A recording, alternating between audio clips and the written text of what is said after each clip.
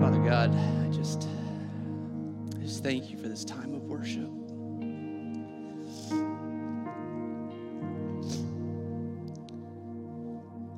Lord, you know every heart in this space. You know exactly what each person is going through. You know what walls need to come down, what chains need to be broken, for all to be able to freely, truly worship you, Lord. Thank you for this space, and thank you, Lord, that we can come together, glorify our majestic Father in heaven. Thank you for being in our midst. Lord, we pray that your Holy Spirit will continue to just break down the walls, break the chains. Let us walk away from this place knowing and seeing the face of Jesus. Whatever commitments need to be made, Lord, I pray that you will give the courage through the power of your Holy Spirit to each person that needs to make a decision today for you. We pray this in the name, the most holy name in the universe, Jesus. Amen.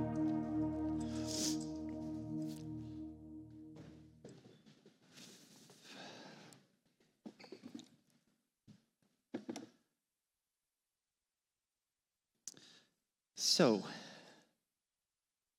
I would like to know, with a show of hands, how many of you here in this space just absolutely love to exercise? You just love it. Raise your hand. Look around, people. These are all the freaks in the room. Every single one of you. So, I do not love to exercise. The purpose of why I exercise is because I love to be active. I love to do stuff.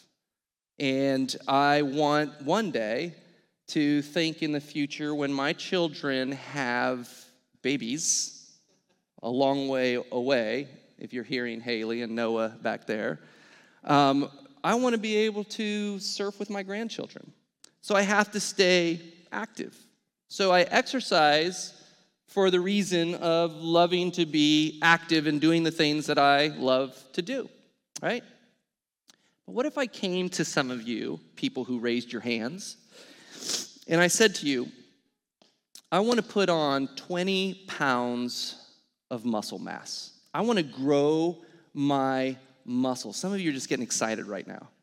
I want to grow my muscles, and I want to put on 20 pounds of muscle. Some of you in this room, real quick, would say this. Oh, you just perked up. I know exactly what you need to do. I know what kind of food you need to eat. I know the regiment of how many times a day you need to eat and what you need to eat at what time exactly. And after those 5 meals a day, then you come to the gym and I know exactly the workout regimen that you have to do for this much time for you to put on that much weight. Some of you freakishly know exactly what I'm talking about and how to do that. So if I hired you to be my personal trainer, I showed up to the gym in my yoga pants and I'm ready to go. I'm ready to work out with you and you're ready to go. You're frothing at the mouth. I'm going to make this, this is going to be good. But I bring my own weights. And I say, I didn't inform you. This is all I want to use. And you think you can't do it, doesn't make sense. Nope, this is all I want to use. I can work out with this. I feel good working out with this. This is enough, isn't it, Pastor Juan? This is enough. Because, you know what? I don't like feeling sore my whole days of weeks after one workout. I don't like that I feel like I'm going to die when I do a squat with more weight than I weigh. I don't like that feeling. I don't want to be uncomfortable. So all I want to use is this little 5-pound weight. It's it. I don't want to put on, I don't want to do anything else. Can you accomplish growing 25 pounds, Jason, with a 5-pound weight? I know you work out in secret. I see your muscles growing. And so can you do, I don't want to be uncomfortable. You know, there was a day that I thought I might like CrossFit. And I asked Pastor Juan when he first came here to be a pastor, and he says, come work out with me. I was tired of throwing up after the workout. I was tired of feeling like in the middle of the workout, there was forms of blackouts and blinking lights after every work. I don't want to be uncomfortable when I work out. So I am comfortable with a 5-pound weight. I'm good with that. This week, my daughter calls me up and she says, Dad, I'm listening to a leadership podcast and I love this phrase. And so this is the phrase. I love this. There is no growth in comfort. Say that with me. There is. Isn't that awesome? Listening to a podcast. What is she doing? Trying to impress her dad. I thought it was pretty awesome. It did impress me. But there is no growth in comfort. It's sort of the same thing we do in our spiritual lives, right? When you chose to follow Jesus, maybe it was the day you got baptized, you were on fire. I mean, you were just, yeah. Or maybe it was a conference that you went to, a retreat that you went to. Maybe it was a book that you read or a song that you heard or a worship experience that you had, and you came out of that and you're like, yes, I loved you. I'm willing to do anything for you, God. Come on, let's do it. And then a week went by. A month went by. A year went by, and that raging flame of excitement and joy and passion started to just burn into a small ember. You ever experienced that? The flame is out. You go back to whatever normal routine you were used to before. You get back to being comfortable, and you get distracted by whatever, and you stop growing. And somewhere along our spiritual journey, there will be a time that we stop growing in Jesus. There will be seasons in your spiritual journey where there feels like there is stagnation in your life spiritually. And we try to do stuff for our spiritual life. We try to be committed. I'm going to go to church once a week. That's what I'll do. Just doesn't feel like it's enough, is it? It's just like trying to grow muscles with a 5-pound weight. It's hard to do. You know, it happened to the church of Corinth. And the early church was absolutely on fire for Jesus. And we've been studying this early church movement for a little over a year now. And they were on fire for what they had witnessed and seen, and now what they are still seeing in the booming growth of the church. In the church of Corinth, Paul went there with a few of his leaders. And this was a very, very pagan city, by the way. And they go into this very pagan city and they preach the gospel and they share the gospel. And Paul even spent a year and a half, and people were on fire, and they were being baptized, and the church at Corinth was growing. And then just a few years later, the Corinthian believers stopped growing. And so as we open up the Word of God, 1 Corinthians chapter 3, this is a story that I believe we, as a modern-day church, can relate to well. If Paul were alive today, I believe that he might send this same letter to churches across America.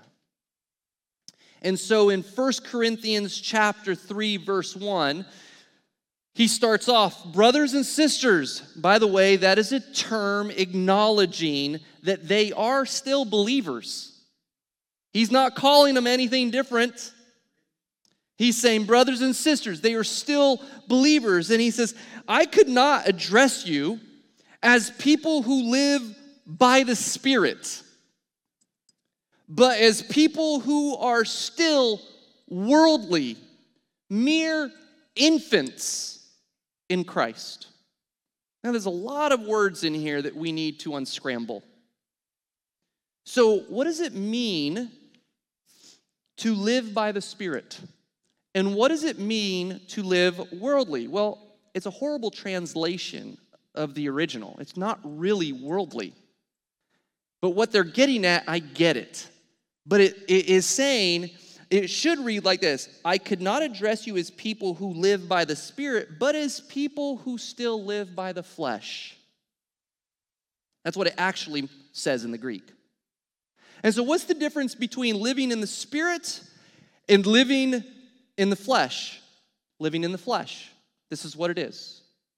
I choose to make my own decisions and do whatever I want, whatever feels good. I choose that. Whatever I want to do, guess what? I get to do. I make my own decisions. Regardless of the consequences to the people around me or to myself, I choose what I want to do, living in the flesh versus living in the Spirit. Okay? Living in the Spirit is simply this. Now, because Jesus lives in you, you filter every decision, every action, everything that you do, you filter through a simple phrase. Is what I'm about to do glorify God? Is the decision that I'm about to make, will it make the name of Jesus great? Let's put it in these terms. Let's say you're an employer. You have to fire somebody. How am I going to fire this person that is in front of me and honor God in the process? Let's say you're the employee getting fired. And when you sit and you listen, how am I going to respond in a God-honoring way as I get fired? Even if it's for the wrong reasons. How do I honor Jesus in getting fired? Those are tough situations. Now let's make it a little fun. Let's say you go out, guys, you have your car, you just spent a lot of money on your awesome wheels, and your wife says, can I take it for a spin to work today? Sure. And she curbs the wheels. Now, my wife's never done that before. Trust me, she has not. But then you have to say this, Lord, how do I glorify and honor you in that conversation? And the Lord says, just be silent. And guess what? You've honored God. You've glorified God by that. So no matter what you do, when you live in the Spirit, there is a filter. And every action, every word, every decision you make, will it glorify God? Because God lives in me. What am I doing to make the name of Jesus famous and to glorify him in all that I do? Spirit versus the flesh. And so let's read it again. Brothers and sisters, I could not address you as people who live in the Spirit, but as people who live in the flesh. making your own decisions, doing your own thing, doing whatever you want. You are being mere infants in Christ. And unfortunately, they stopped growing in God. And Paul says that was like spiritual infancy. And he goes on to describe that analogy of spiritual infancy. And he says, I gave you milk, not solid food, for you were not ready for it when I came to you the first time. I gave you the elementary truths of God when I first came to you, things that were palatable so that you could swallow. And he says, when I came to you, that's what I gave you is milk. And he says, but indeed, you are still not ready for solid food. Paul started with the basics of faith, like milk to newborn babies. Paul desired for them to keep growing in maturity even after he was gone. And sadly, the Corinthian Christians were still not ready for that solid food.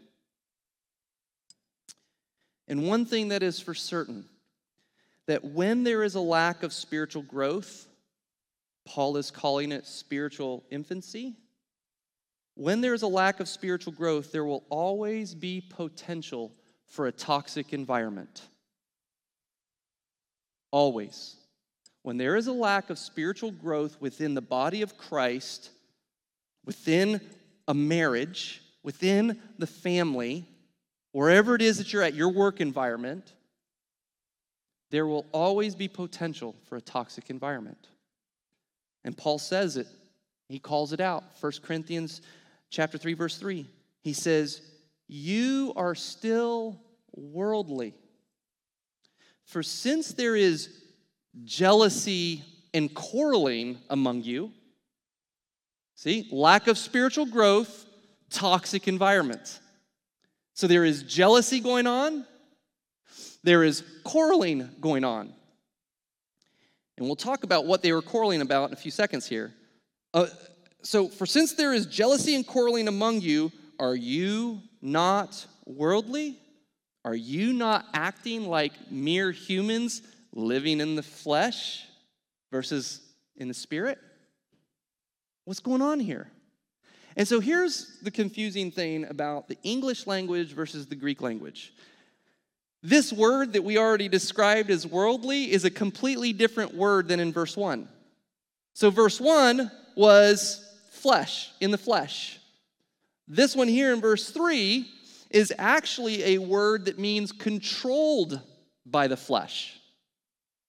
Isn't that weird? So you are still controlled by the flesh. For since there is jealousy and quarreling among you, are you not still controlled by the flesh? It reads a little different, doesn't it? And so the word for Paul, this word carries out a rebuke. Paul was frustrated because it is natural that new Christians would be more like infants, but after several years of knowing Christ, there should be some sense of spiritual maturity, spiritual growth, and he was frustrated that he was hearing about some of these things and nothing was happening.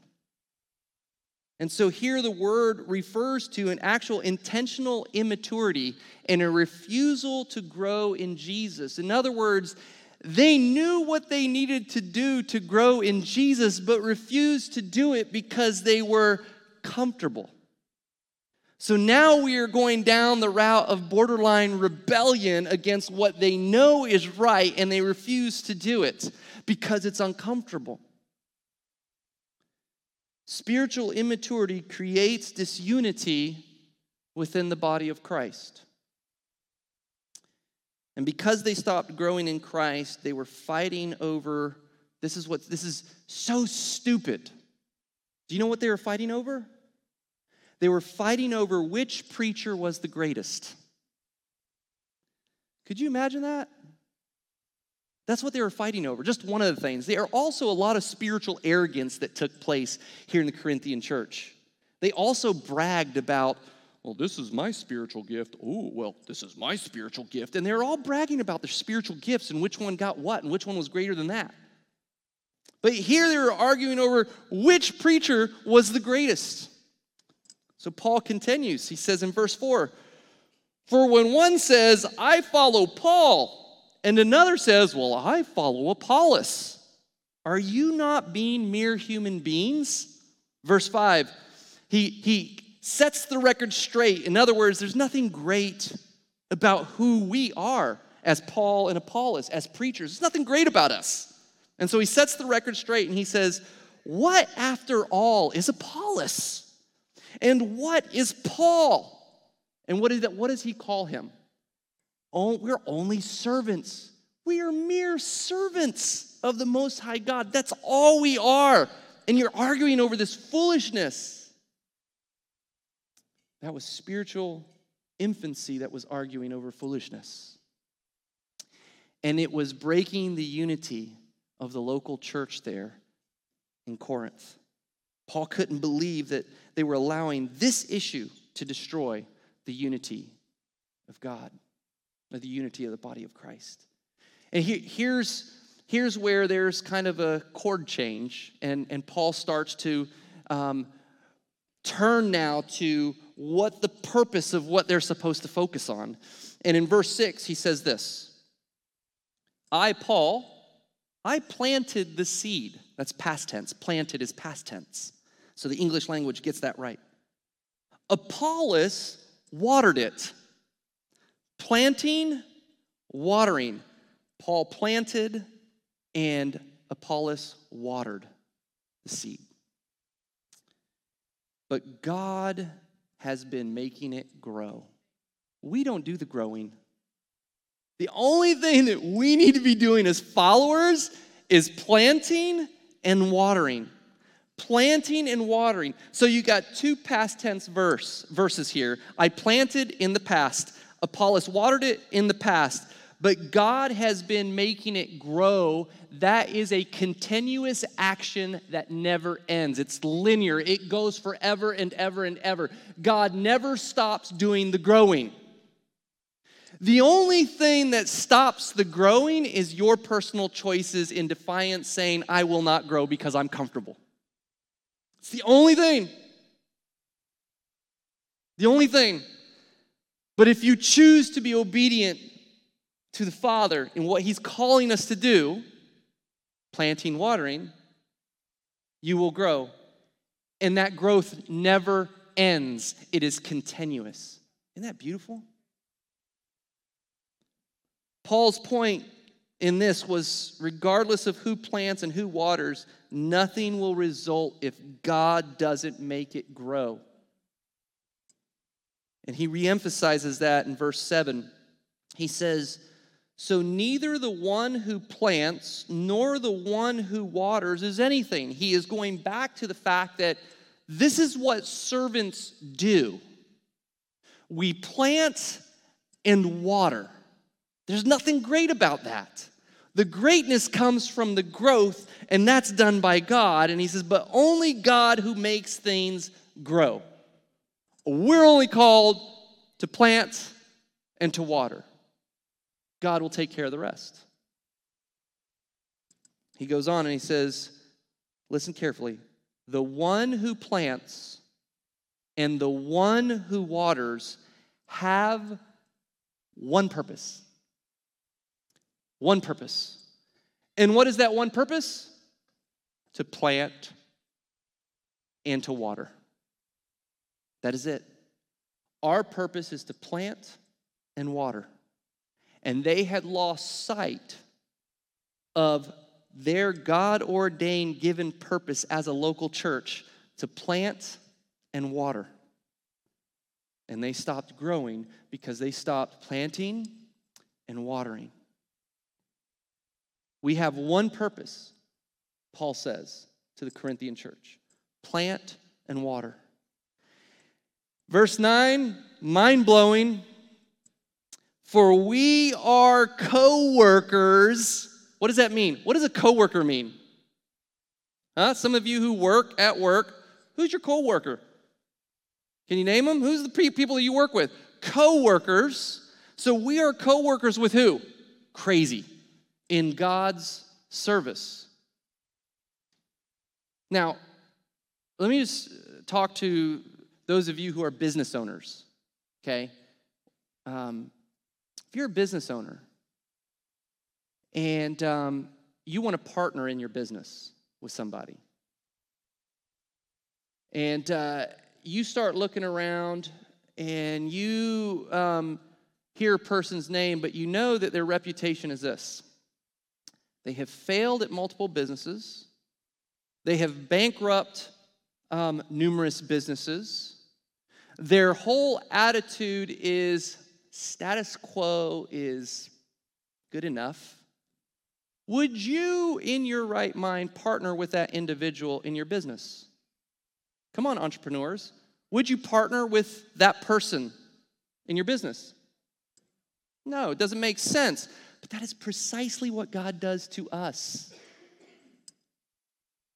That's precisely, when we say that we are co-workers with God, we are failures over and over again. We have gone morally bankrupt over and over again. And God says, you know what? I want you as a church to represent me in the kingdom building of my business here on earth. Regardless of what you've done in your past, last night, this morning, God says, good morning, coworker. Are you ready to plant and water? Because he says, you're my representatives to the world. The body of Christ is the reflection of Jesus to the rest of the world. And he's willing to partner with you and me in all of our failures, regardless of the risk of reputation. He's not worried about his reputation. So don't worry about your reputation. You just worry about doing what's right and growing in Christ and planting and watering over and over and over again. Because his growing is endless. It never stops. So let me ask you this question. What is stopping you from living out God's purpose of planting and watering? There's a question up on the screen. And the question is what is preventing you from growing in Christ? What is preventing you in growing in Christ? Right now. What is preventing you in growing in Christ? What I'd like you to do is type that out, write it out, memorize that question. Say it out loud with me. Say it in first person, me. What is preventing me from growing in Christ? Let's try that again. What is preventing me from growing in Christ? Think that one through. I 100% believe in the power of the Holy Spirit and that he is active in this room, in this place right now. And I believe that he will bring to your mind, to your heart right now, on whatever it is that is preventing you from growing in Christ. What is that? Name it in your heart. Name it in your mind. What must be surrendered in your life right now to Jesus? What do you need to lay down to the altar of sacrifice in order to give God the room in your life that he deserves? What do you need to lay down? What do you need to surrender? Where in your marriage are you making room for Christ? Where in your family are you making room for Christ? Where in your friendships are you making room for Christ? Where in your workplace are you making room for Christ?